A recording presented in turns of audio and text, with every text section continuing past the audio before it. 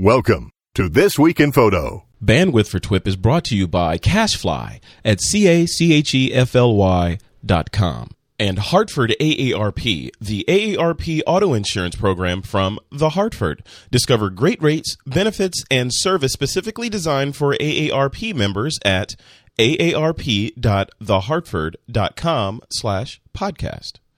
And Squarespace.com, the fast and easy way to publish a high-quality website or blog. For a free trial and 10% off your new account, go to squarespace.com/TWiP. A quick roundup of some PhotoPlus Expo announcements, tech talk on HDR and Medium Format, and a new TWiP host joins in, Tyler Ginter. It's Saturday, November 6th, 2010, and this is TWiP.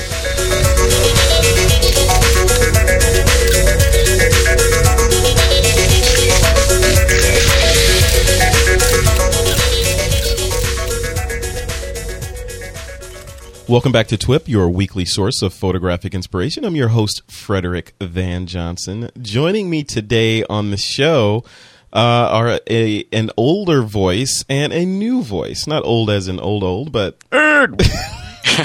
What are you talking about over there, you little pipsqueak? Get off my lawn! No. You know, back when I was shooting photos, it was all on metal. Yeah, you had to hammer those things out. That old man is Alex Lindsay. Hey, Alex, how you doing? Hey, good. All right. And also, the new voice, a longtime friend of This Week in Photo, is Mr. Tyler Ginter. Hey, Tyler. How are you? Hey, guys. Hey, thanks for having me. Been a great show. Been watching this forever, so it's an honor to be on here. Man, we've been talking back and forth for either through email or whatever for like, what, a year or something? Either you and Aaron, or me and you, or you and Steve, or something. Alex, or somebody. We all, and it was cool. We all finally got to meet recently. Yeah, independently. You, Aaron, Alex, and I met Steve. The only person I haven't met yet's Ron. So. Well, yeah. Well, you'll have to travel to him because he it's either Southern California or outside of the United States. I noticed that was the trend. Yeah.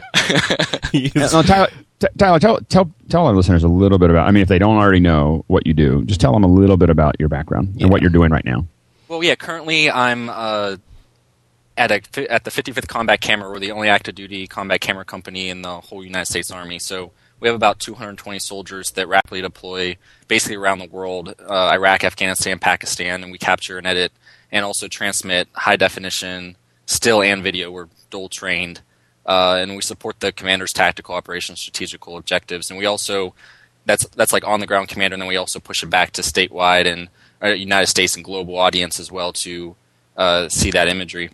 I kind of explain it like a stock footage collection for the military.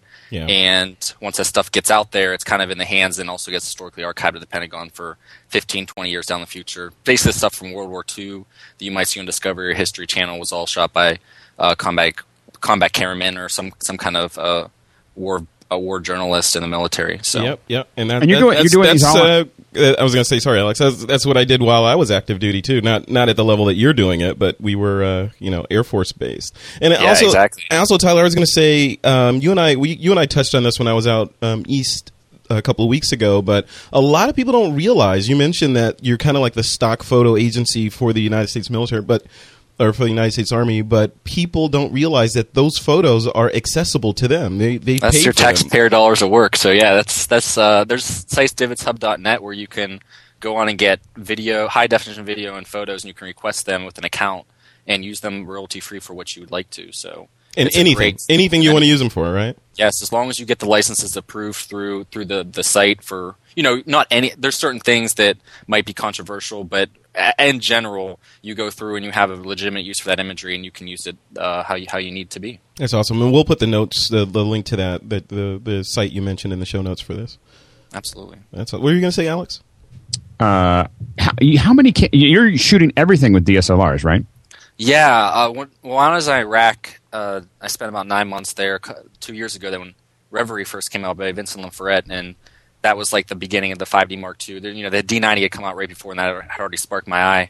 And then, after that, after I got back several months later, basically when I was in theater, I did all these tests on, compression settings and whether this could work in low bandwidth situations overseas, and see if you could actually have a camera that because we've been dual trained for almost 10, 15 years in the Army. We've just been carrying two camera bodies, either, a PD-170 and a D2X or different variations. So when I first started testing, I got a lot of criticism from the VI community overall that, when anything new comes out, there's a lot of speculation. At that time, the 5D Mark II was crippled with, didn't have manual control for video and didn't have audio stuff and didn't have 24p and different things like that. So at that time, it was definitely, I was just kind of doing some tests.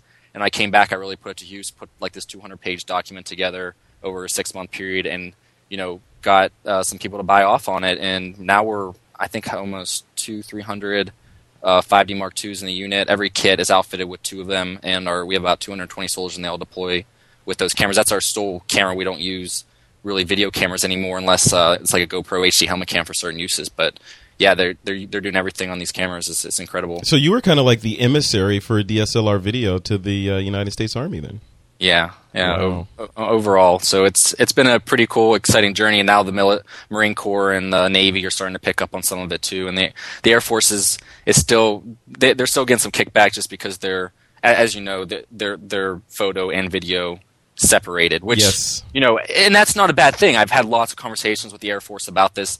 They see the need for, and I completely understand and I see it in our own photographers and videographers as a challenge for them to do both at one time. It's, when you think about photo on a mission, you think about photo and you're streamlined that way. But unfortunately, the reality of where the industry is going is multimedia and being able to do both. So it's one of those things. I've had several discussions one-on-one with the Air Force, and they're definitely looking at different situations for the future. But right now, they're, it's kind of funny because they're shooting on D3Ss, and so they have almost better video capabilities in their still cameras than they do in the video cameras using right now. So it's interesting you say that, because that the Air Force is where my affinity for Nikon came from, and B, it just clicked in my head because when I was active duty, we had separate still photographers and videographers, and we were always we had a friendly sort of rivalry between the two, like, hey, video's not art, still photos are art.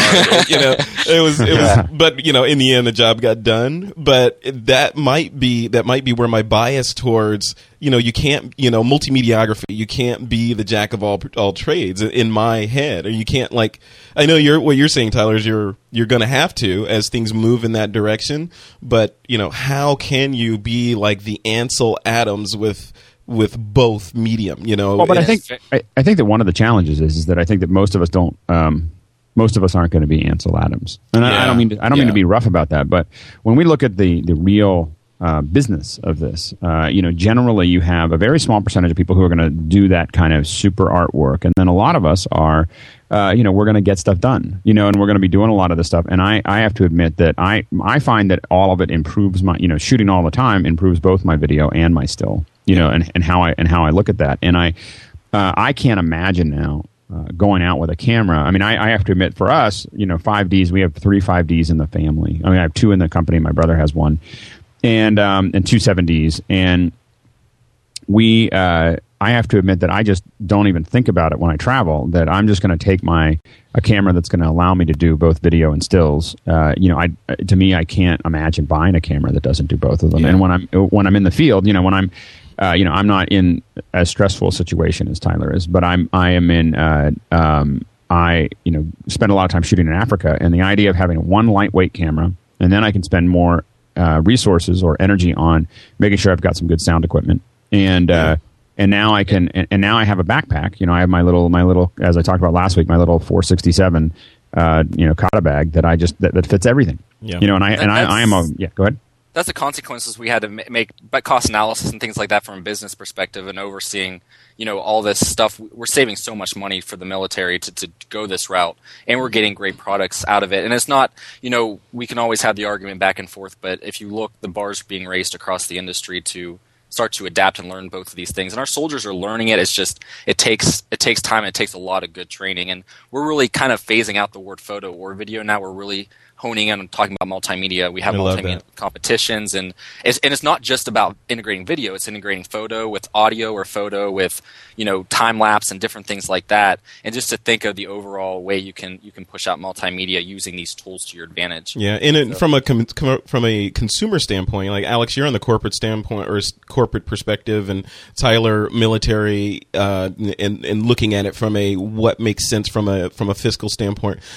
From my perspective, looking at it purely as a consumer and a guy that has a limited budget and I want to buy some new stuff and stay relatively current, I'm at the crossroads, or I was at the crossroads, where it's like, okay, do I buy the new Canon G whatever 11, 12, or do I go buy a video camera, a purpose-built HD video camera, because I want to start putting stuff on YouTube more often and all that? Or do I buy a DSLR and leverage all the cool Nikon lenses that I already own and only have one body to carry and yada, yada, yada, all this. D7000. Right, exactly. Well, exactly. the thing is that the thing is the glass that we're throwing on the front of these cameras makes any video camera that we're most likely going to buy under $10,000, look like a walk in the park. I mean, the thing is that you're able to put so much better glass on the front, and I'm not looking at it just from a corporate environment. I'm also looking at it as a parent.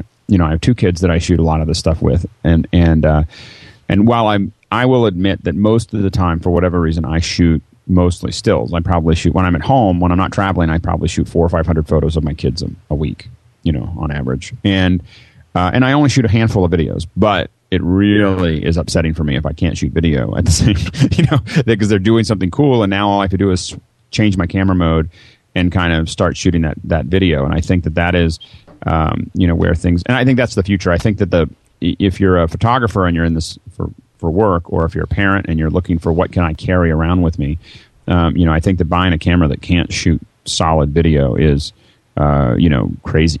Whether it's amateur or professional at this point. Unless you really find a niche, I think it's, right. The expectations for a young photographer coming into the industry is having a little bit of both and understanding a little, and not just photo and video, but I said audio too, because that's really another key ingredient to the mix. But understanding those concepts, and even, me and Alex, we were talking about this earlier, is, learning how to build a website and marketing yourself, social media, all that stuff ties into how successful you're going to be. And unless you find that a specific niche like fashion photography or wedding photography, and you can really sell it that way, the expectations across the industry are growing for you to be able to, raise the bar. So Tyler, you mentioned audio. What are you using, or what are you guys using right now to capture the audio? We use Zoom H4Ns. Awesome. Me too. Primarily. Yeah, and what's the new Zoom? The smaller one? Yeah. We're going to start getting some of those. I forget the name of it off the top of my head, but it's about $100, I think, and it's a lot smaller, more compact. It doesn't have the XLRs, but it's just to gather audio in the field. So. Yep. Awesome. Yeah, I use if I'm in Africa, I'll take an H4n. If I'm local, anything we do here is all run through sound devices, either a 702T, which is pretty much our standard, or we'll run it through a mobile pre at least, just because we have limiters. The really, really good preamps and limiters make a huge difference. And so we still do a dual recording and feed something into the 5D, which oftentimes we end up using. But if we have any issues, we can always go back to. And Tyler, what are you guys using to marry that audio up to the video?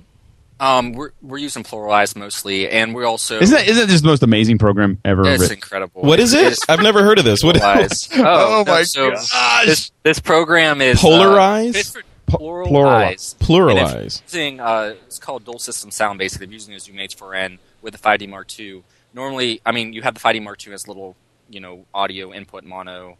Collecting that audio. Actually, I think it's stereo unless you plug something in. But anyways, it's collecting that audio, and you put that in Final Cut, and then you put your Zoom H4n below it, and you press a button, basically, and it'll sync those audio waveforms up. Not only that. You can have your 5D shooting. You can have a cell phone shooting. You can have a whole bunch of other cameras shooting, and they're going to be shooting all at the same time. And then you push a little button and it syncs. Oh man! Yeah, it's very cool. Now we're also using the G3 wireless mics in the field too, and we can hook those directly in and get some pretty good sound with the new manual control, like in the 5D Mark II for audio. Because the waveforms aren't on the front, so it's not perfect. The Zoom H4n is really the bread and butter, but it's gathering some kind of audio, and even as a photographer, getting some, and I think, Frederick, we talked about this earlier too, when you can just be out there with some kind of audio device and collect something. And you never know. It could be an interview. It could be just nat sound. Yep. And if you're putting slideshows together, if you're just, or even to remember what the photo is about or caption that, or there's ways to embed that audio into the file and you can have that later on. I think it's just a really good tool to also keep in your kit bag. It's just, even if you're solely a photographer, to start collecting audio sound bites. When I'm shooting music concerts, which I do a lot in Africa, not so much here, I take that H4n and I go over and talk to the mixer, to the guy running the mixer and say, hey, can I have one of your aux outs? And he'll, usually those guys are pretty relaxed and they'll be like, yeah, sure. And so I get one of the auxiliary pipes and I just plug a quarter inch in and quarter inch into my H4n, and now I've got a super clean version of the music because I'm not going to get that with my camera. All right, guys, before we move on, let's take a quick second to give a nod to one of our sponsors. Alex, who are we brought to you by today? Hey, one of our sponsors for today is the AARP Auto Insurance Program from Hartford. So for our audience members over 50, the AARP Auto Insurance Program from Hartford can save you $384 in auto insurance. More than 3 million AARP members already are enjoying these benefits, and they include lifetime renewability, a lifetime repair guarantee, a 6-point claim guarantee. Customers describe the claims experience as fast, easy, and outstanding. Check them out today and get an 8-minute quote. Go to aarp.thehartford.com/podcast. That's aarp.thehartford.com/podcast. Awesome. Thanks a lot, Alex. All right, guys, let's jump into the news. We got a bunch of stuff to talk about. The first thing I want to hit on is PhotoPlus Expo, and I know at least one of us had the pleasure of going out there. Tyler, yeah, you blew off Jon Stewart and Stephen Colbert to go to PhotoPlus. Yeah, I only made it up on Saturday, same day as the rally down here in DC. But I think I made the better decision. I heard it was pretty packed down here. But, no, I went up there and I mostly focused on that day just going to some workshops. Actually, our buddy Steve Simon did an incredible workshop on there on photojournalism and had a really good turnout in his crowd. He's passing out Hershey kisses, so I think that might have been his bribe. Steve is a really good speaker, by the way. If you haven't heard Steve speak, he's very relaxed and eloquent when he's on stage. And he just had some incredible slides he was presenting and work, and just talking to photographers on a personal basis, kind of like on the show, but more keyed in on his personal work, which you don't always get to hear about. So it was really, really rewarding. What stuck out as like the overall theme of the show? I mean, being a Photokina year, one would expect that Photokina kind of sucked up all the oxygen out of the photo universe, and then PhotoPlus comes along and kind of sweeps up the leftovers. Was it like that? Yeah, no, I mean, I think it was more of people's chance to get their hands on this time around, where more the gear was present. There was definitely a lot of video feel to it. Vimeo was there. They had their own booth. I think that was the first year they had showed up. Oh, wow. They did a workshop, or they did a conference with Vincent LaFerrette, and they talked about some stuff. And then we also, I think it was just overall kind of getting a chance to get your hands on some of that gear. Yeah. And there's definitely some more medium format stuff coming out that was interesting. I didn't get my hands on exactly all of it, but there was some cool stuff buzz around some of the media format cameras that. And what do you guys think about that? I mean, coming from your perspective, I've never shot on medium format myself. But I have. Obviously, it's what do you think? You mean in terms of the movement, or in terms of I guess the quality versus the price point of moving into that system, the lenses and all the different things. The perspective of where do you get at a point in being a photographer where you can justify having that in your kit? I think it's the right tool for the right job. I mean, I have never shot with one of these gazillion megapixel, 6:4:5 aspect ratio digital backs, but the people that I've spoken to that have shot with those and worked with the gigantic files they produce say that it's absolutely necessary for the high-end Madison Avenues style retouching that they need to do when they need to get into the DNA level of the pixels. But for the average everyday Joe, spending $12,000 on a body is kind of out of reach and unnecessary. So, I mean, you look at it like a pyramid. At the very top of that pyramid are the folks that are going to need to buy these medium format camera bodies.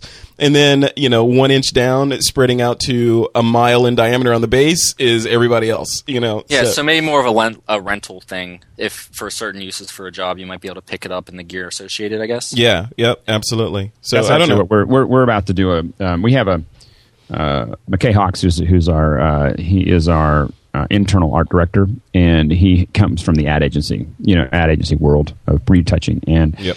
we're working on a crazy high end Photoshop training with him right now, and that's actually what we've been looking at, is whether we use something like the 5D or whether we go to medium format to get those source images, specifically because it is going to be retouched. That's what we're going to be talking about. And I don't know at this point whether, even for the training, whether we really need the medium format, but it's definitely what they're used to working with, is these really crazy high-end ones, because they're changing. I mean, he was showing the Pixel Core we had an internal stream with him talking about it, and he thinks, to him, it's like, this is like really kind of meat and potatoes kind of work. He's not that excited about it.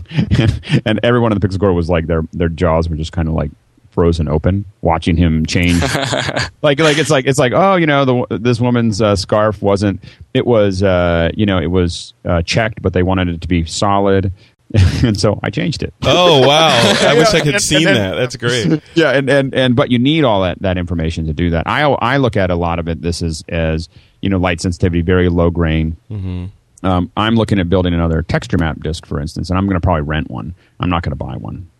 This is definitely, I think, a rental kind of thing, because I just don't imagine myself shooting enough. And then to continue with that, Tyler, the end of that question, I think, is what's the delivery mechanism, or what's the end result that people are looking for? And I would argue that most of the TWiP audience is generally going to be sharing most of their images online, on Flickr, on SmugMug, or whatever. And scaling from a billboard-sized image down to a postage stamp there's the space issue of storing that and backing it up properly, and then there's the horsepower issue of being able to actually manipulate that image and having a computer that can handle that. So it's shooting smaller and being more nimble. For the advanced amateur folks is good enough, I would argue, but like Alex said, for the folks that need to get in there and, noise-free images and edit the retina, Well, it's like, I have a camera. I have a very expensive video camera in our office that shoots 444 uncompressed video, and for what we do when we need it, it really saves us a lot of money. And it gives us a better product. And so that makes a lot of sense for us. If someone asks me, do I need that for web video, or do I need to produce that for my average work? I'm like, don't bother. Yeah. So it's the same kind of thing. I definitely think it's good for our audience to know that medium format cameras, and if you don't know medium format, most of them are averaged around 40 megapixels or higher. They have which is about double what a 5D Mark II is on a megapixel count. But they have huge sensors, and these ones are CCD sensors, 44 millimeters by 33 millimeters. I have this blog post that kind of talks about sensor size, and it shows the breakdown, like how much bigger. And as most people know, that's really affects your low light capabilities and your depth of field, but also getting a very large image with a large sensor that makes the megapixels bigger, and you can get cleaner images. But I think it's good for the listeners just to be aware of this technology coming in, because there's talks about Canon and Nikon wanting to do more full frame or more medium format stuff, and who knows, the prices could come down over the next few years, and we might all benefit from this stuff. It would be great. Well, Tyler, first of all, where's your blog?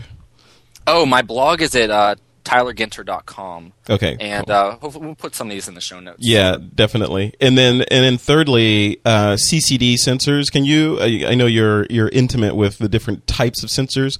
Can you explain and sort of break down what the value proposition of a CCD sensor over any other type of sensor is? Yeah, real quick. The CCD it basically writes the image at one time, where the CMOS. And if people are aware of what's called rolling shutter on these DSLRs now, it's a skew on the image, and what that's causing is the CMOS writes it from the top to the bottom. And so if you're doing like a movement with your camera, it'll write the frames from the top, and it'll skew it to the right if you're doing like a whip pan, or if you're moving really fast. You see like a ripping, right? It'll look like it's ripping. Yeah, it doesn't really affect photography because you're taking so many frames a second. You're taking snapshots, but when you bring it together in a video, you can start to see that skew over time. So the CMOS actually writes a lot faster than the CCD. At least that's what I'm aware of. But I think the technology for more the prosumers and professionals are going to CMOS and then these large format sensors. Maybe you can explain more, Alex, but I guess they have to be CCD in order to capture that image. Yeah, I think that when you have the larger format, I believe, and we should bring someone like there's a couple people we should someone else talk about it, but I believe that the real issue is because it's scanning down. When you have a smaller sensor up to full size, sensor, you can do that scan that the CMOS is doing. But once you get larger than that, if you do that, you're really going to end up with, even on a still, you could end up, it just can't cover that information fast enough. Yeah, exactly. And so it just can't cover that area fast enough. And so that's really the challenge there. And so you need to have, as I said, the CMOS is what you can get away with on the smaller ones. And we see where they break down when you have the jelly look when you're doing video. Generally with a still, because it's so quick, you don't notice it unless you're really moving, and generally you just don't notice it. But when you get to the larger format, my understanding of it is that we and a good person to probably bring on is someone like Ray Maxwell as well. I mean, he might be a person we can bring on and talk. I think we've talked about this a little bit with Ray. Yeah, we have. Yeah, but covering Ray is great. a fountain of knowledge. We definitely need to bring him on to go into this. Yeah. So anyway, that's the real challenge with the CCD. I don't think that the image is necessarily better or worse, but it's I think the only time when you're talking about chips being better or worse or clearer or not clearer as far as just the pure per inch kind of thing, what we're really looking at is how big are those photo sites. So that means that exactly that's going to affect these medium formats have pretty large photo sites, and that's going to mean that you're going to have less errata, which is going to lead to less grain. And so that means that when you want to re-edit things and do other things, even if your final version is going to be a lot smaller, you can get away with a lot more. Like it's even though for instance, when the old matte paintings used to be done at ILM, even though they're only going to end up on a little piece of film, it's not like they made them at that resolution. They made them at these giant resolutions, that they painted on glass originally, and then much higher resolution, because that means all the little mistakes get all kind of mushed down before they end up in the final version, and you can't see them. And so that's that's kind of the key to the operation. Yep. All right. Another thing that came out of PhotoPlus is, and I've been waiting on this, for a while, but Pocket Wizard has come out with their mini TT1 transmitter and Flex TT5, the transceiver for the Nikon Speedlight system. So these transmit and receive ITTL signals wirelessly using RF rather than line of sight. Well, actually, right now, they use line of sight. They're using the visible light spectrum to send that exposure data back and forth between the camera and the flash. Using these Pocket Wizard devices, it becomes wireless and extends the range. So Alex, I'll throw it to you. Have you in your travels used any of these wireless systems, and are you familiar with Pocket Wizard? These are the wireless flash systems? Yeah. No. You haven't used any of them? What about you, Tyler? I don't use flashes. Oh yeah, that's right. You're the continuous light guy. I don't continuous light or no light at all. Or, I don't understand. That's like my biggest challenge. Is I need to get more into flash photography. And being in the military, we're the same thing. It's natural light, and I mean you can't start knocking out flashes in middle of Afghanistan in the dark, so it not be good. But I'm going to train our photographers for some flash stuff. We have a few Pocket Wizards. I just have not gotten into flash photography like I want to yet. Yeah, well, we got to bring Joe McNally back on, because he is the master of Nikon Speedlight and off-camera flash and all that stuff. So definitely want to chat with him about this and see if he's into these wireless things. These are cool. I want to get one just because, I don't know. I probably won't use it, but I just want to get it. Just so I could say, if I want to put my flash a mile away from my camera, I could do it, What's next up in the news? There was this discussion about, where is it? I'm trying to find it in here. I wanted to jump down to it. HDR software at PhotoPlus, and we haven't talked about HDR on the show in a while. We need to probably have Trey Radcliffe back on. But there was, I think a while ago, there was this whole controversy over HDR and is it real photography and all this cool stuff. I don't know. I want to get Tyler's thoughts on this. Okay, go ahead. No, go ahead, Alex. Okay, here's all I was going to say is that I think it's really important before we enter this conversation is to qualify the difference between tone mapping. Yeah, that's what I was going to say first too. That's the big difference. No, go ahead, Alex. That's it. When we shoot a high dynamic range image, what we're doing is we are gathering a series of exposures. This can be as few as 2, it can be as few as 1, and as many as 15 or 20. Typically, I'm shooting between 3 and 9. That's kind of the range that I'm shooting at. Yep. What an HDR is, I look at a pixel. Think of every pixel being there, and it says this pixel is this exposure, and then this exposure, then this exposure, then this exposure. And what I'm going to do is I'm going to build a curve. I'm going to build a likely curve of what all the exposures are in between those samples. So we've sampled out 9 samples across a range of light. And when we see that, as we see that pixel changing, we can make an extrapolation of where it will go in either direction. Really, but really, you have to define those 2 ends, the darkest and the lightest, and then in between, the more you put in there, the more accurate that's going to be. Now, that image by itself is not what we see on the web. That's not what you see in Flickr. That's not what you see when people talk about it. What you see is this thing that once we have that massive image, there's no way to display it. And so what we do is we decrease the contrast. We use that. We have all this information now, and we squash that contrast down so that, and there's a whole bunch of cheats that have to happen, so that you can pull all that information back together.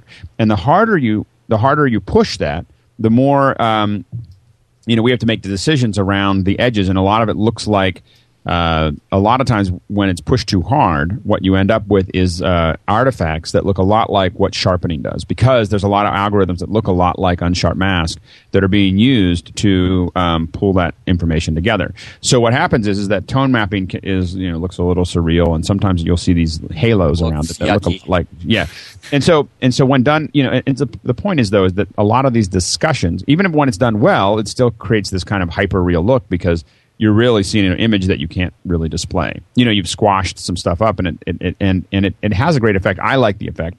I don't use it that often. I use HDRs themselves, the raw HDRs for lighting and backgrounds and all kinds visual of effects and stuff. Yeah, and so I use the HDRs in their pure form. But I think that it's become a little bit of a point that really drives me a little nutty. Of the way people are calling HDRs what they see on Flickr, and they're talking about the quality of them, and then they get confused about what HDRs are versus what tone mapping is. Anyway, that's all. And Tyler, I'm sure you can add. No, that's the big difference is HDR with tone mapping, and there's software like the Photomatic software and some of the other software here that was at PhotoPlus Expo is kind of trying to get into that market of creating this one-click button that'll merge everything together and then give you this surrealistic image, and it's just. It is an artistic thing. It can be used for certain uses, but you have to be, upfront that it's. To me, it's overdone and overused. I think HDR technology in itself, just the high dynamic range of capturing multiple exposures and merging them properly, so your skies and your foregrounds they look like your eye would see it, is where we're heading. Dynamic range. That's what we all want. We want better dynamic range, and so we're not at a point in technology where the sensor is able to catch all of that from the outside to the inside. If you have a bright sun, coming into a dark room, you just can't get all of that with one exposure right now. But with this technology, and now it's being embedded and put into the camera, so it does it on the fly. I think we're really moving forward with this. I know I've heard Steve talk about this on the show before, from a photojournalistic standpoint, if it's ethical or not that way. Personally, in my opinion, as long as you're not altering an image, I feel like it's ethical. If you, whatever you could do in a dark room, we kind of use as a rule of thumb, but taking these multiple exposures and merging them is just another way to capture exactly what your eye's seeing. And in my opinion, that's almost a more accurate way, as long as you're not trying to crop stuff out or blend stuff out of your shot. So technology is definitely moving this way. We see it with the Red Epic. Which is still coming out, but they've introduced this mode in video. But keep in mind, Red cameras in the Epic in the future are going to be shooting both still and photo. They're converged cameras, so people are going to be using these to capture still images. Right. And they've developed a new system for HDR in this Red Epic. It looks incredible for video. And I mean, they had this shot in the barn. Alex, did you see that shot?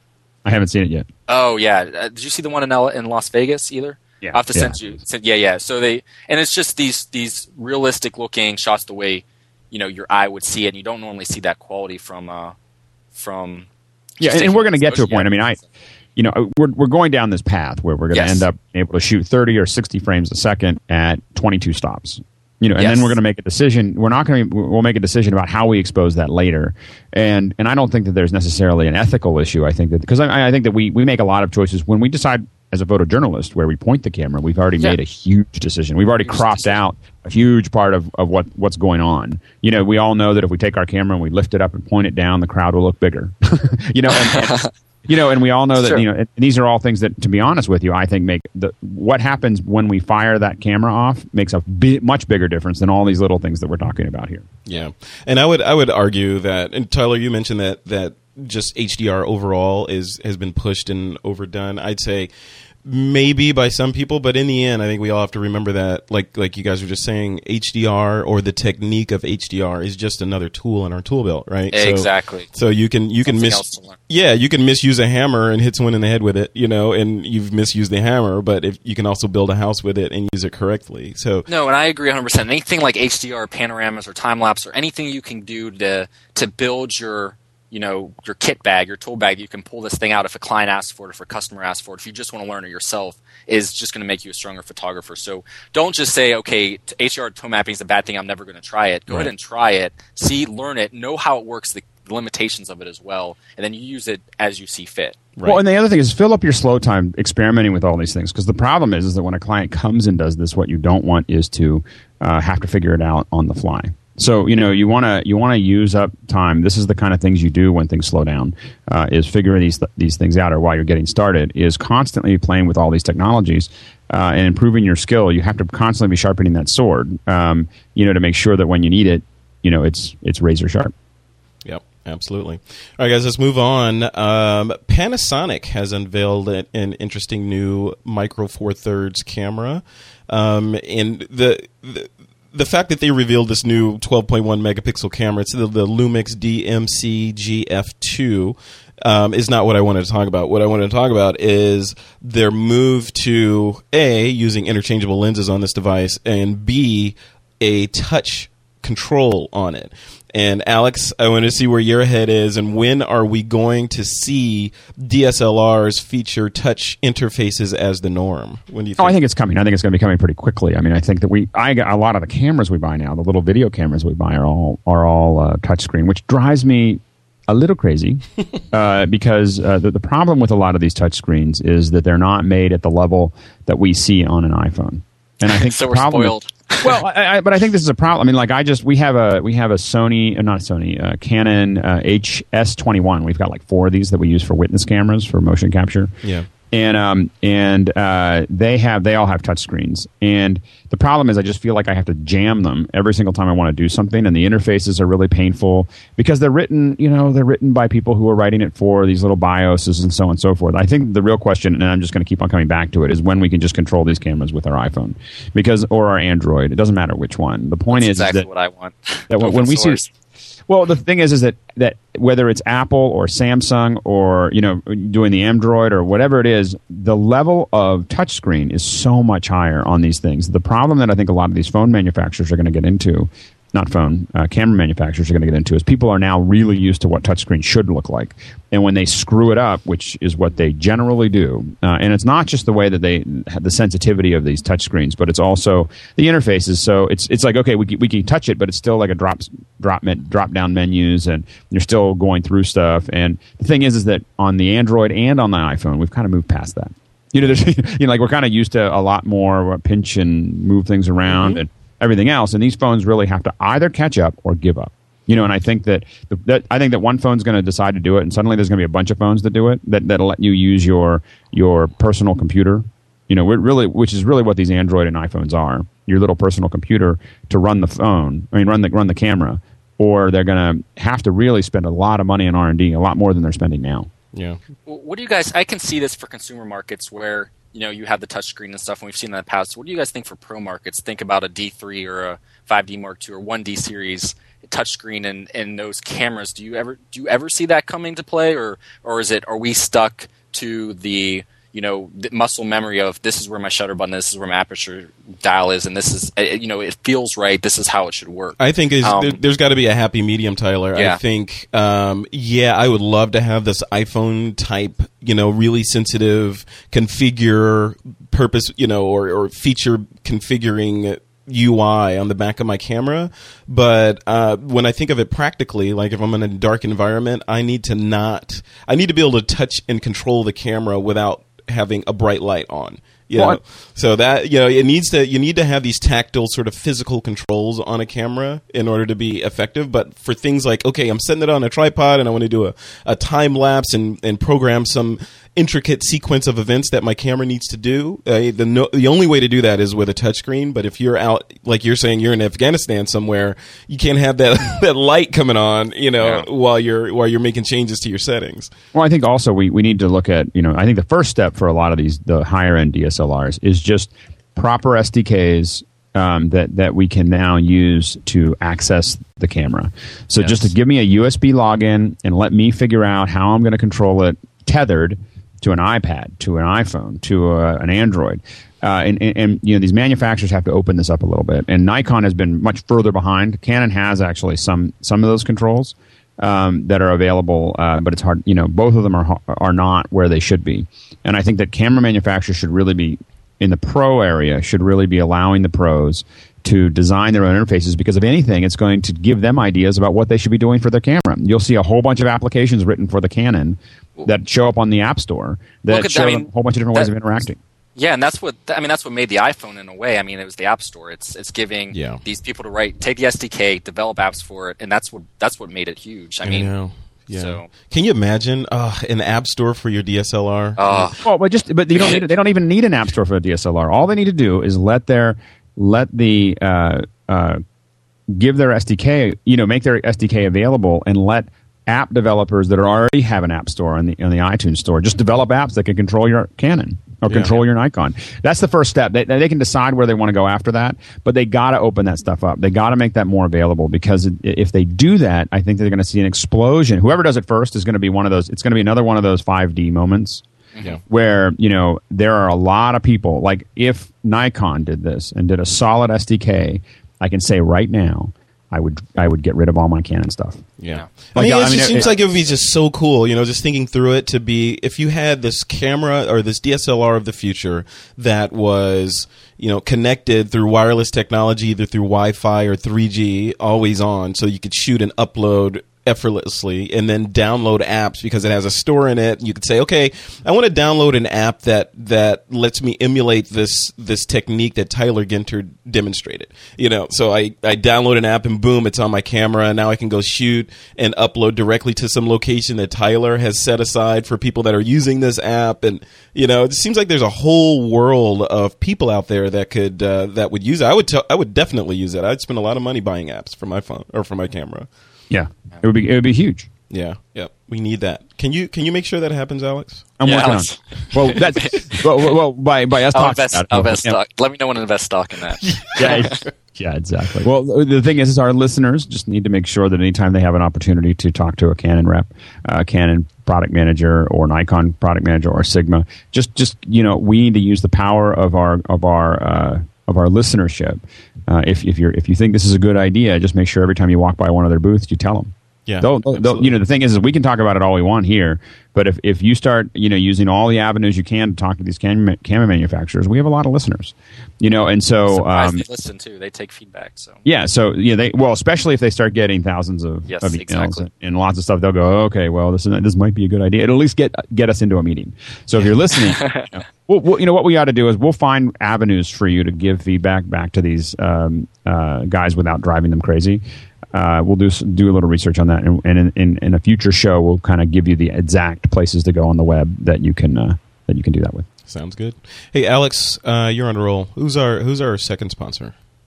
Our second sponsor is Squarespace.com, and we love Squarespace. Squarespace is just the easiest way to put up your website. You don't have to worry about hosting. You don't have to worry about coding. You don't have to worry about any of that stuff. What you can do is you finally decide you want to put your shingle up and start talking about your business or your family or your project or your restaurant or whatever it is, you can just throw this up. You can put it together in an afternoon. It's all WYSIWYG. So you're sitting on the web and you're just kind of making, I want it to be wider. I want this kind of format. There's lots and lots of templates to work from, lots of things to build there. And so you can just kind of throw all that stuff together, and you can get it running. And it's happening the moment that as you design it, you can actually be looking at it. People can be looking at it. You can immediately make it available. And Tyler, you just built a site on Squarespace, didn't you?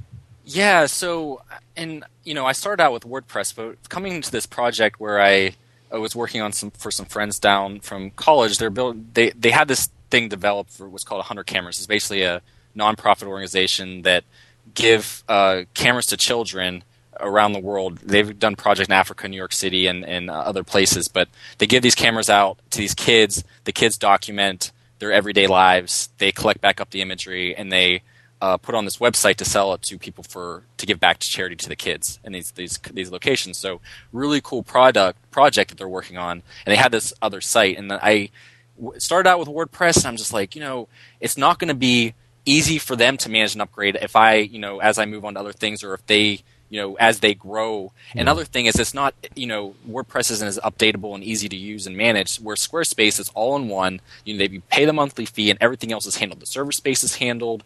All the blogging, all the videos are easy to embed. All the links are right there, and you can really build your site. I spent almost 2.5, 3 months working on this WordPress site that I was working on them. Literally a week of Squarespace, and I had their site almost up and running. That's awesome. So it's great stuff. So yeah. So if you want to get, go ahead. No, I was just saying, if you want to get started with it, you can go to squarespace.com/TWIP. That's squarespace.com/TWIP. You're not going to need a credit card. You can just build your site.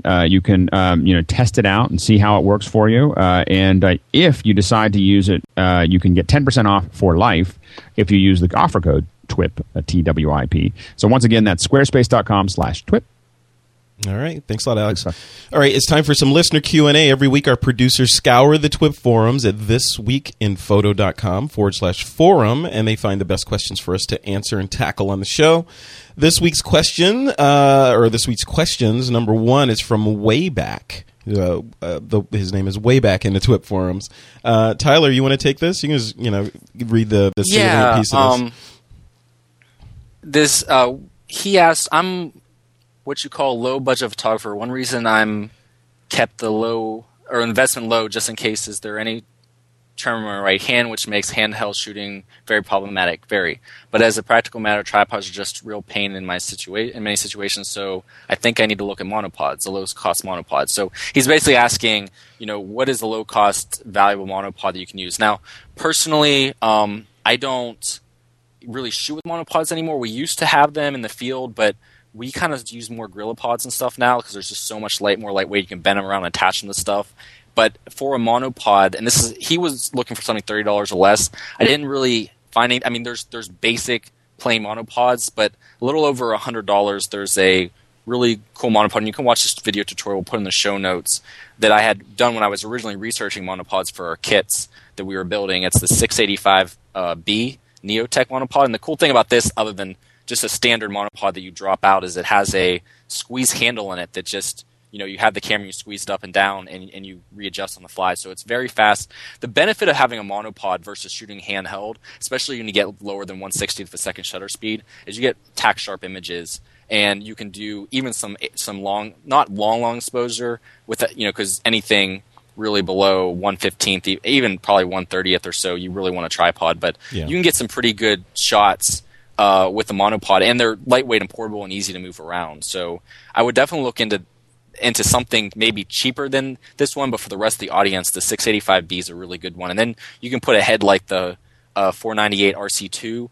This head is not only good for monopods, it's great for tripods. I've been using it for time lapse and also for HDR and panoramas. It actually has like a little, not a compass, but it kind of has a dial that shows you what degrees you're on. So you can kind of move it and move it to this angle, move it to this angle, move it to that angle. And it's very kind of like the standard ball head and it has a quick release plate on it for any kind of tripod for photographers, and you can flip it to the side to portrait and landscape. So I definitely use that a lot for my for time lapse now. What are we looking at as far as cost for the 685B and the 498? The 685B I think is around 120, 130, and that's about the same price for the ball head too. So they're a little bit up there, but I mean these are these are Manfrotto tools that last forever. So you put it in your tool bag in your kit, as long as you don't lose it, it's not going to go bad on you. Yeah, that's a good point. I mean, when you're investing in the fundamental sort of foundational items for your kit, don't skimp on tripod stuff. Don't buy the cheap camera store, on the corner tripod for $20 and expect to get some really sharp HDR images out of it. Should save a couple more weeks and buy something like a Manfrotto that will last you for like 10 years or so, right? Yeah, absolutely. That's what I recommend. All right, awesome. All right, question number 2 is from Hawaii Bob from, you guessed it, Honolulu. He says, I've been happily shooting with a kit lens that came with my D300. He's got an AFS 18 to 70 millimeter lens, but he says, but now he wants to upgrade. He has $900.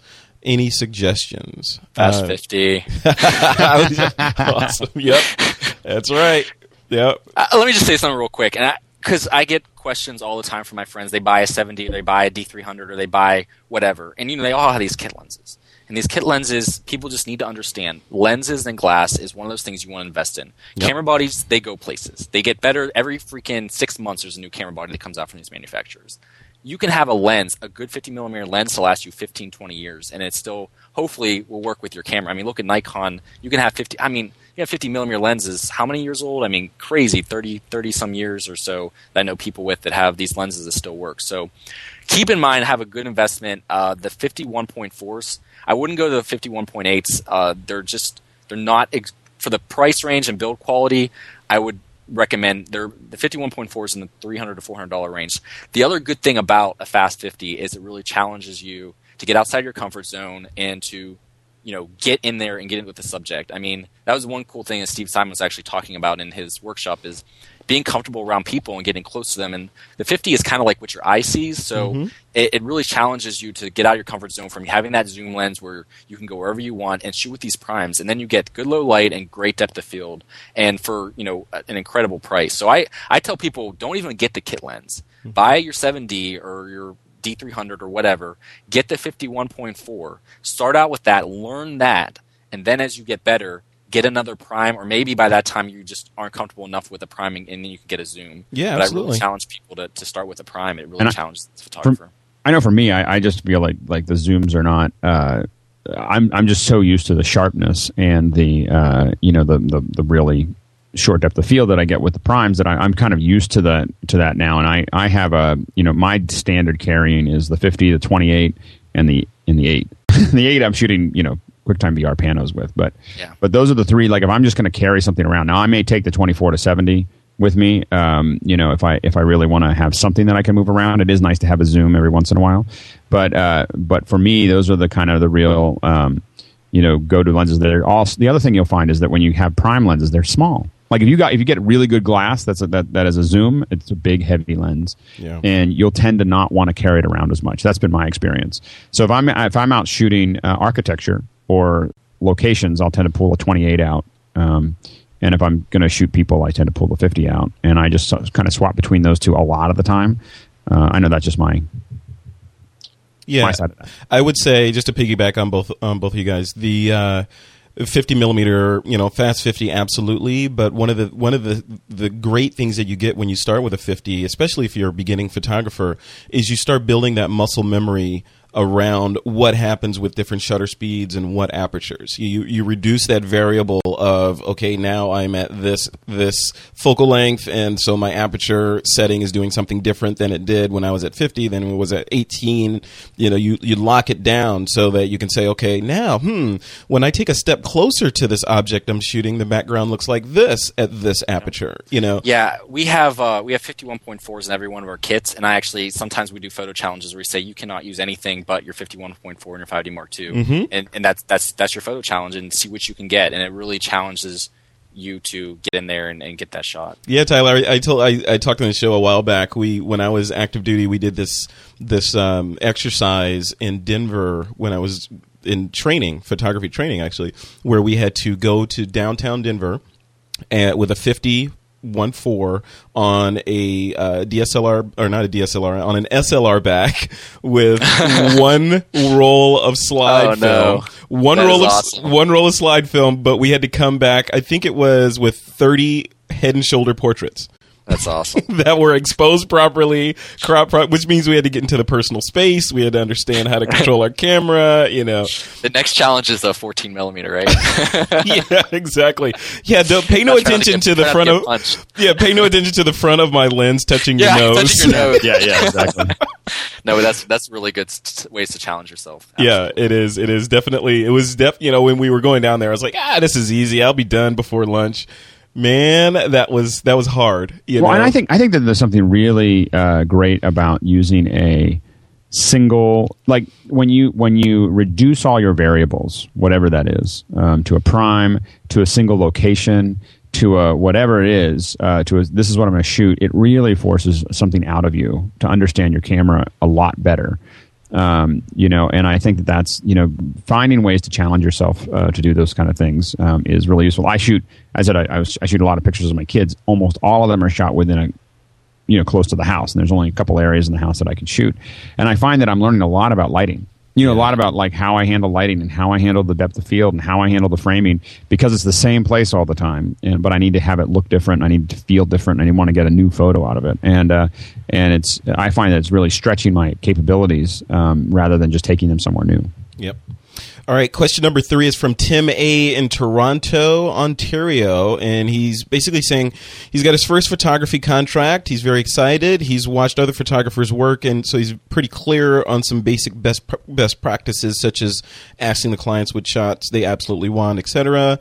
But he's wondering on the business side of things, what sort of agreement should he have between himself and the client to ensure that his images are appropriately or that are used appropriately and that everything's on the level? Are there any freely available document templates he can use, or is this the kind of thing that he needs to spend thousands of dollars on lawyers to draft for him? Alex, what do you think? Thousands of dollars of lawyers. Really? There's a lot of. I mean, I don't know where they are. We've spent thousands of dollars with lawyers.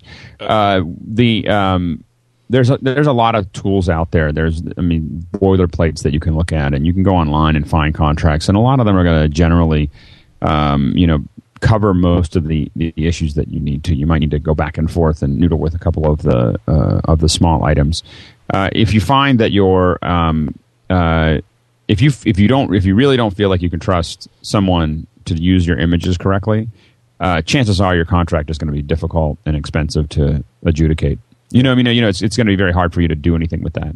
And if you do think that, then what you want is to try to find a very one-sided contract that hopefully they don't notice. To make sure that and sometimes if they're, depending on how much time they spend with lawyers, you may give them something that is pretty one-sided, like I own everything and you can use it when I tell you to, and you can and if you don't trust someone, you'll at least want to start the conversation something leaning a little bit more towards your rights.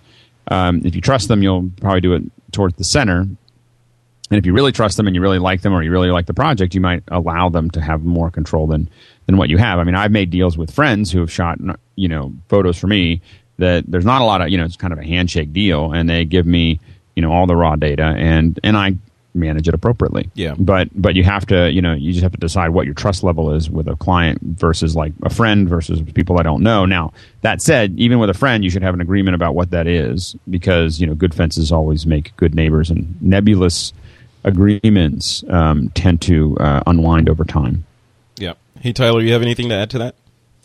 No, not a whole lot. I mean, that's basically the premise is, if you want to have good working relationships with your clients in the first place, and as long as you have the basic legal stuff worked out, there should be no issues. Awesome. All right, guys, we're at the pick of the week time. This is where each guest on the show gives a pick. And remember, this pick can be software, hardware, workshop, whatever, as long as it's related to photography in some way, shape, or form. Tyler, you are the new guy, so I'm going to throw it to you first. Okay, well, I wanted to throw out a really cool time-lapse trigger that's not going to break your budget. So I know on Canons, there's, if you buy the generic or the standard Canon intervalometer, it's almost $150, $160. If you go to Link to Light, and we'll put this in the show notes, they have a $20. It comes from like Hong Kong. I bought 3 of them. It takes about 2 to 3 weeks to ship, but once you get it, identical, perfectly works great. Have no issues with it. And I've been doing a whole lot of time lapse lately. I actually got the chance to visit Tom Lowe, who's a time lapse photographer, and he's doing some amazing work. Hopefully, we'll put some of his stuff in the show notes from Rapture. Yep. But I actually have a whole blog post I just put up with the experience there, and then shared my time-lapse checklist. And the cool thing about time-lapse is, I know Alex has talked a lot about on the show with just having it built into these, like, handheld or these like smaller point and shoot cameras, which is incredible. But also keep in mind, with these DSLRs, you have an incredibly powerful tool at your hands already if you start to do time lapse, and that's you're shooting basically 4 or 5K raw files and turning that into video, which can be used and broadcast almost in IMAX theaters.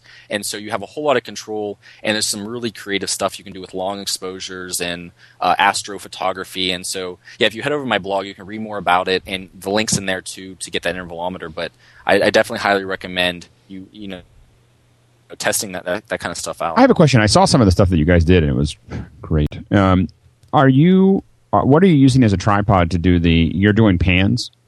Oh, so it's all motion control stuff. And so Kessler Crane has this cine slider, and it's basically it's motorized. So it has a little box, and you plug in. You want to go from this side to this side in this much time. So you can't even see it to the eye, but it's slowly creeping down over a 10-hour period, taking 30-second exposures down the line. That's great. We're also using things like a crane that we did, and that's in my blog. Actually shows behind the scenes that I filmed of the crane coming up over a 10-hour period over top these rock cliffs. And then he's doing things that I've never before done with what's called a cam block. And this company is basically building this custom for him. It's like an $18,000 rig, and it dollies down the track, it pans and it tilts, and it's all keyframeable down the track. So you set it, I want to point here at this time I want to point it here, and as it moves down the track over a 10-hour period, it'll do all these crazy moves for you automatically. It's insane stuff what he's working on. But you can start and get all the way to that level, or you can do static time lapse and just get some incredible stuff and do minor pans in post. It just doesn't give that realistic effect that you could get from motion control stuff. What does one of those rigs go for generally, Tyler? Oh, like the Kessler Cine Slider rig is I think like $1,000 or $2,000 for all the parts. Oh, wow. But there's actually companies right now that are there's one called Dynamic Perception, and then F9 Photo is building one. They're just going to be they're trying to bring them down in price basically, and they actually have this open source code. I forget what it's called right now, but it's this open source project code that they're using to develop this time lapse stuff. So you can either do go stop or down the line, and then it's really built into like take the intervalometer into the camera directly and stuff like that. So very cool technology. It's definitely, I say, look at time lapse. It's going to really start taking off. And just because everybody has a DSLR now, and you buy a $20 remote, and you can start doing just incredible work that can essentially be seen and mixed in with any feature film. So you heard it here first. Tyler Ginter predicts that time-lapse photography will be the next HDR. Oh, absolutely. It is mesmerizing. I mean, when you shoot, I shoot a lot of time lapse with these little cameras, and it is so much fun. You just see so much going on that it is a lot of fun. Tyler, you think it's possible to do a HDR time lapse?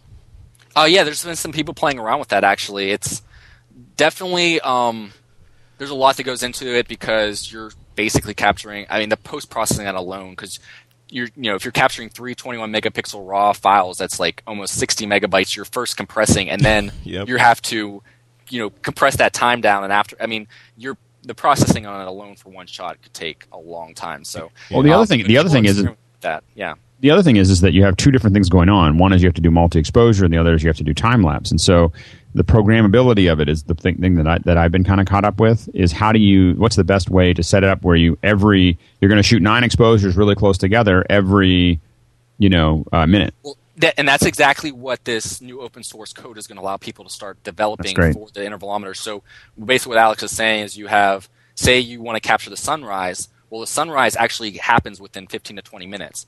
But if you want to capture this like a day to night, you can slow it down towards the period of the sunrise and then speed it back up throughout the day. And you do that automatically, so it looks natural, and you don't have to deal with that in post. So there's definitely projects that are working around that, but it gets very, very, very technical. And Tom Lowe is definitely one of the masters out there doing this right now. It's really cool stuff. Awesome, yeah. So links to that in the show notes for this show, and we'll connect over to your, what is it, tylerginter.com, right? tylerginter.com, yep. Awesome. Alex, what's your pick? So my pick is more of a go do something. So it's the beginning of November, as you may have noticed. Mm-hmm. and we're about to, have our son taken away from us in the evening. Which I'm bitter about. But anyway, but we're getting close to Christmas, and you're probably thinking about, if you're like me, you're starting to think about Christmas gifts, and you won't actually think about them seriously until December 20th.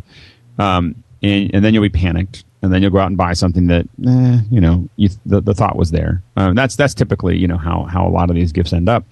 And I'm just going to give you my pick is something to do for Christmas that will make you very popular and probably be in the same price range, possibly, that you had planned to buy for some of your friends and family, and that is a book.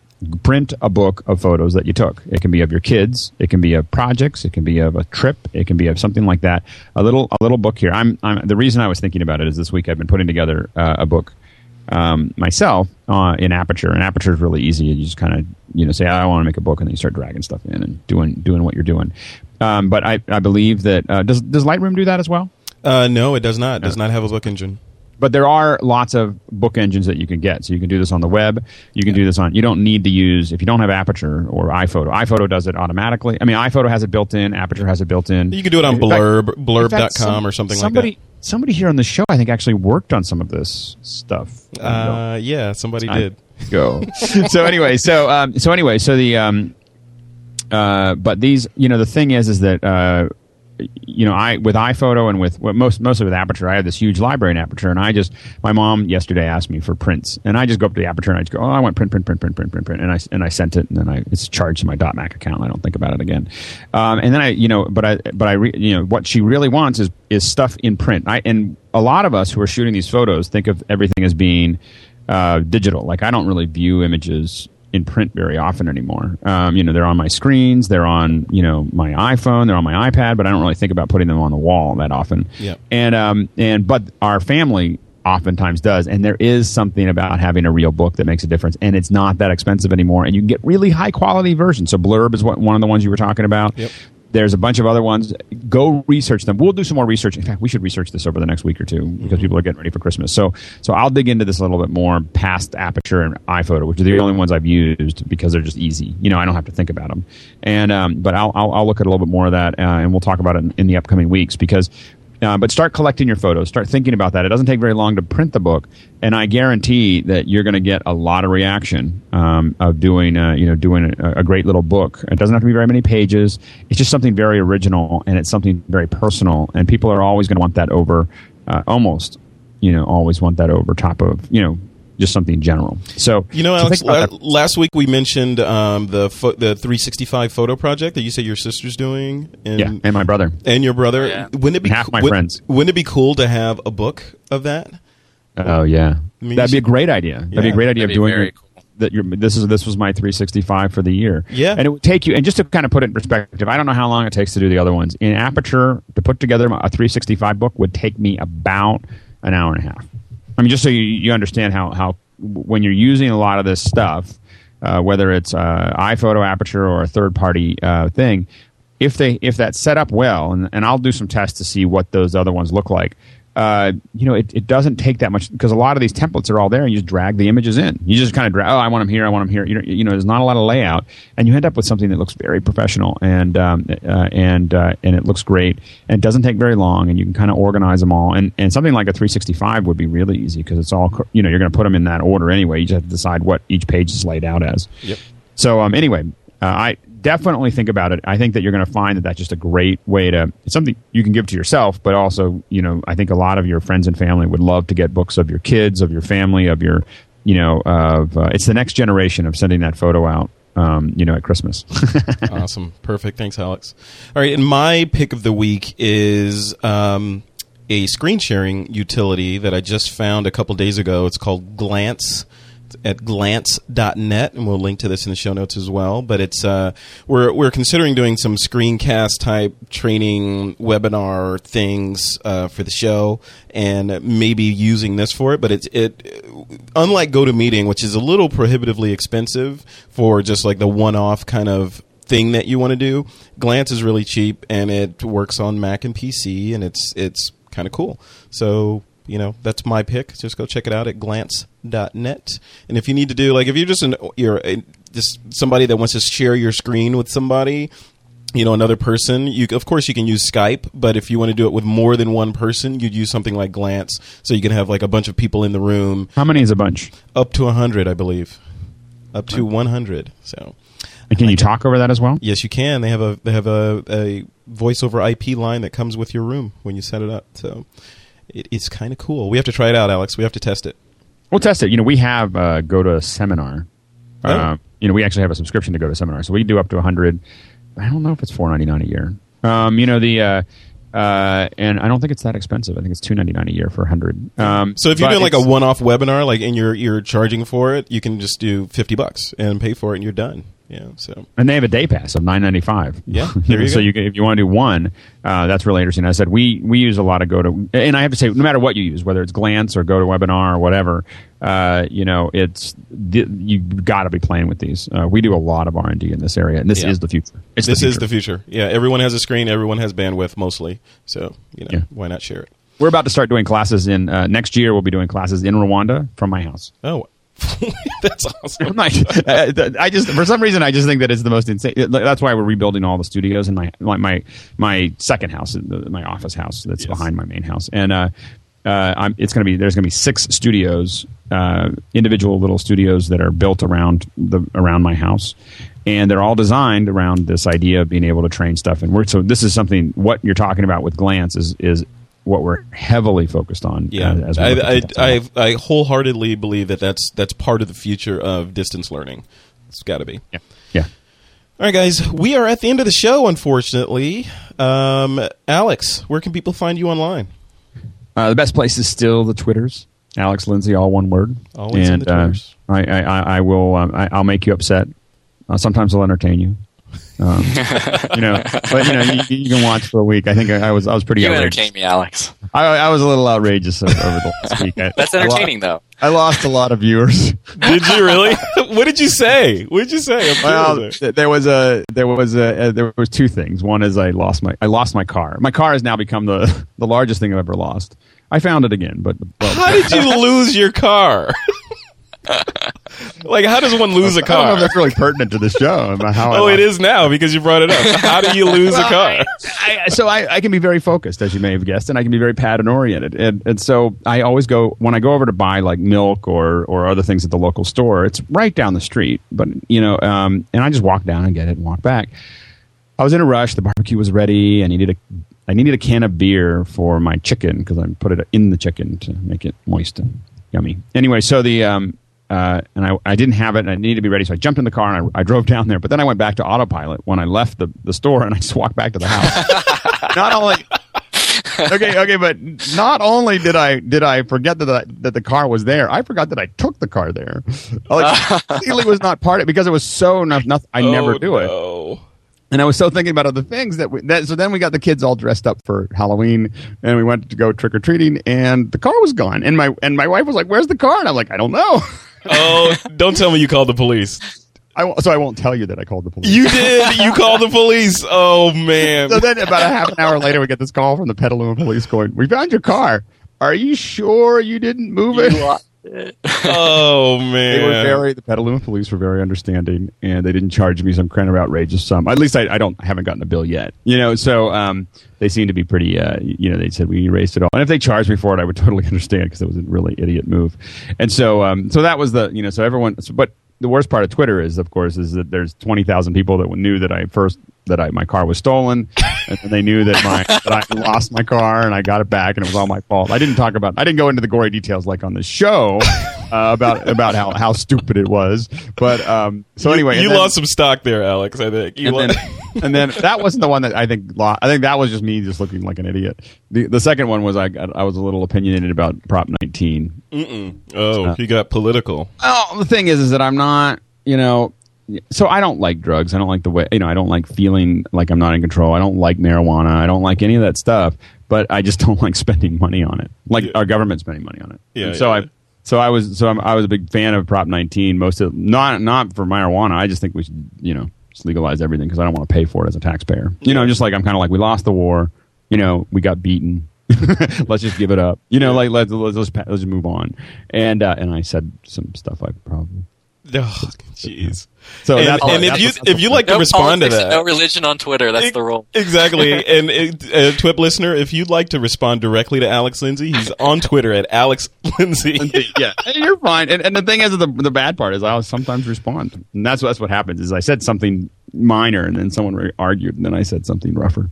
Wow. And you can find it on Twitter. I'm not going to say it again on the show. I will definitely have to get a bag of popcorn and scroll back through that. And I may or may not have had the real rule of Twitter is don't do it after you've had a martini. Oh yeah. Especially one of my martinis. Yes. It's not Alex, you said you're not a fan of any drug. You do realize alcohol is a drug, right? No, that's not a drug. I'm Irish. I'm Irish. You see, the thing is, if you're Irish, that's actually one of the 4 major food groups, along with caffeine, fat, and sugar. This got to be made with potatoes, though, right? Well, no, well, yeah, exactly. I mean, but we, the thing is the Irish have a second Irish liver. Nice. So it's like a little liver that sits underneath People your main are liver. typing the hate tweets as we speak. I know. And the Irish liver is just like a little. It just processes whiskey. Wow. It takes generations. Again, Alex Lindsay on Twitter. If you'd like to reach out and touch Alex. Tyler, where are you on online? I'm on Twitter as well at Tyler Ginter, and you can also find me at tylerginter.com on my website and blog. Awesome, cool. Hey Tyler, what do you think about this? Are you up for coming up on the show more often? Absolutely, as long as people weren't annoyed by me. No, I had a great time. This is a lot of fun. You're awesome. While Tyler was talking, Fred and I are Skyping back and forth on text, going, "We should have Tyler on more often." Well, thanks, guys. No, this is great. Actually, it's fun. Like, forces me to read more about the gear and get out there and shoot. And it's just I've always loved listening to this show, and it's an honor to be here. Awesome. Great. Well, yep. Well, you'll be on more often. Thank you for coming on. All right, listeners, if you'd like to keep up with everything in the TWiP universe, you can head over to thisweekinphoto.com. There you'll find links to our Facebook fan page, our Twitter account, and a whole lot more. And if you're looking for me, Frederick Van Johnson, you can check out my blog at frederickvan.com or follow me on Twitter at twitter.com/Frederick Van. And with that, it is time to take that lens cap off.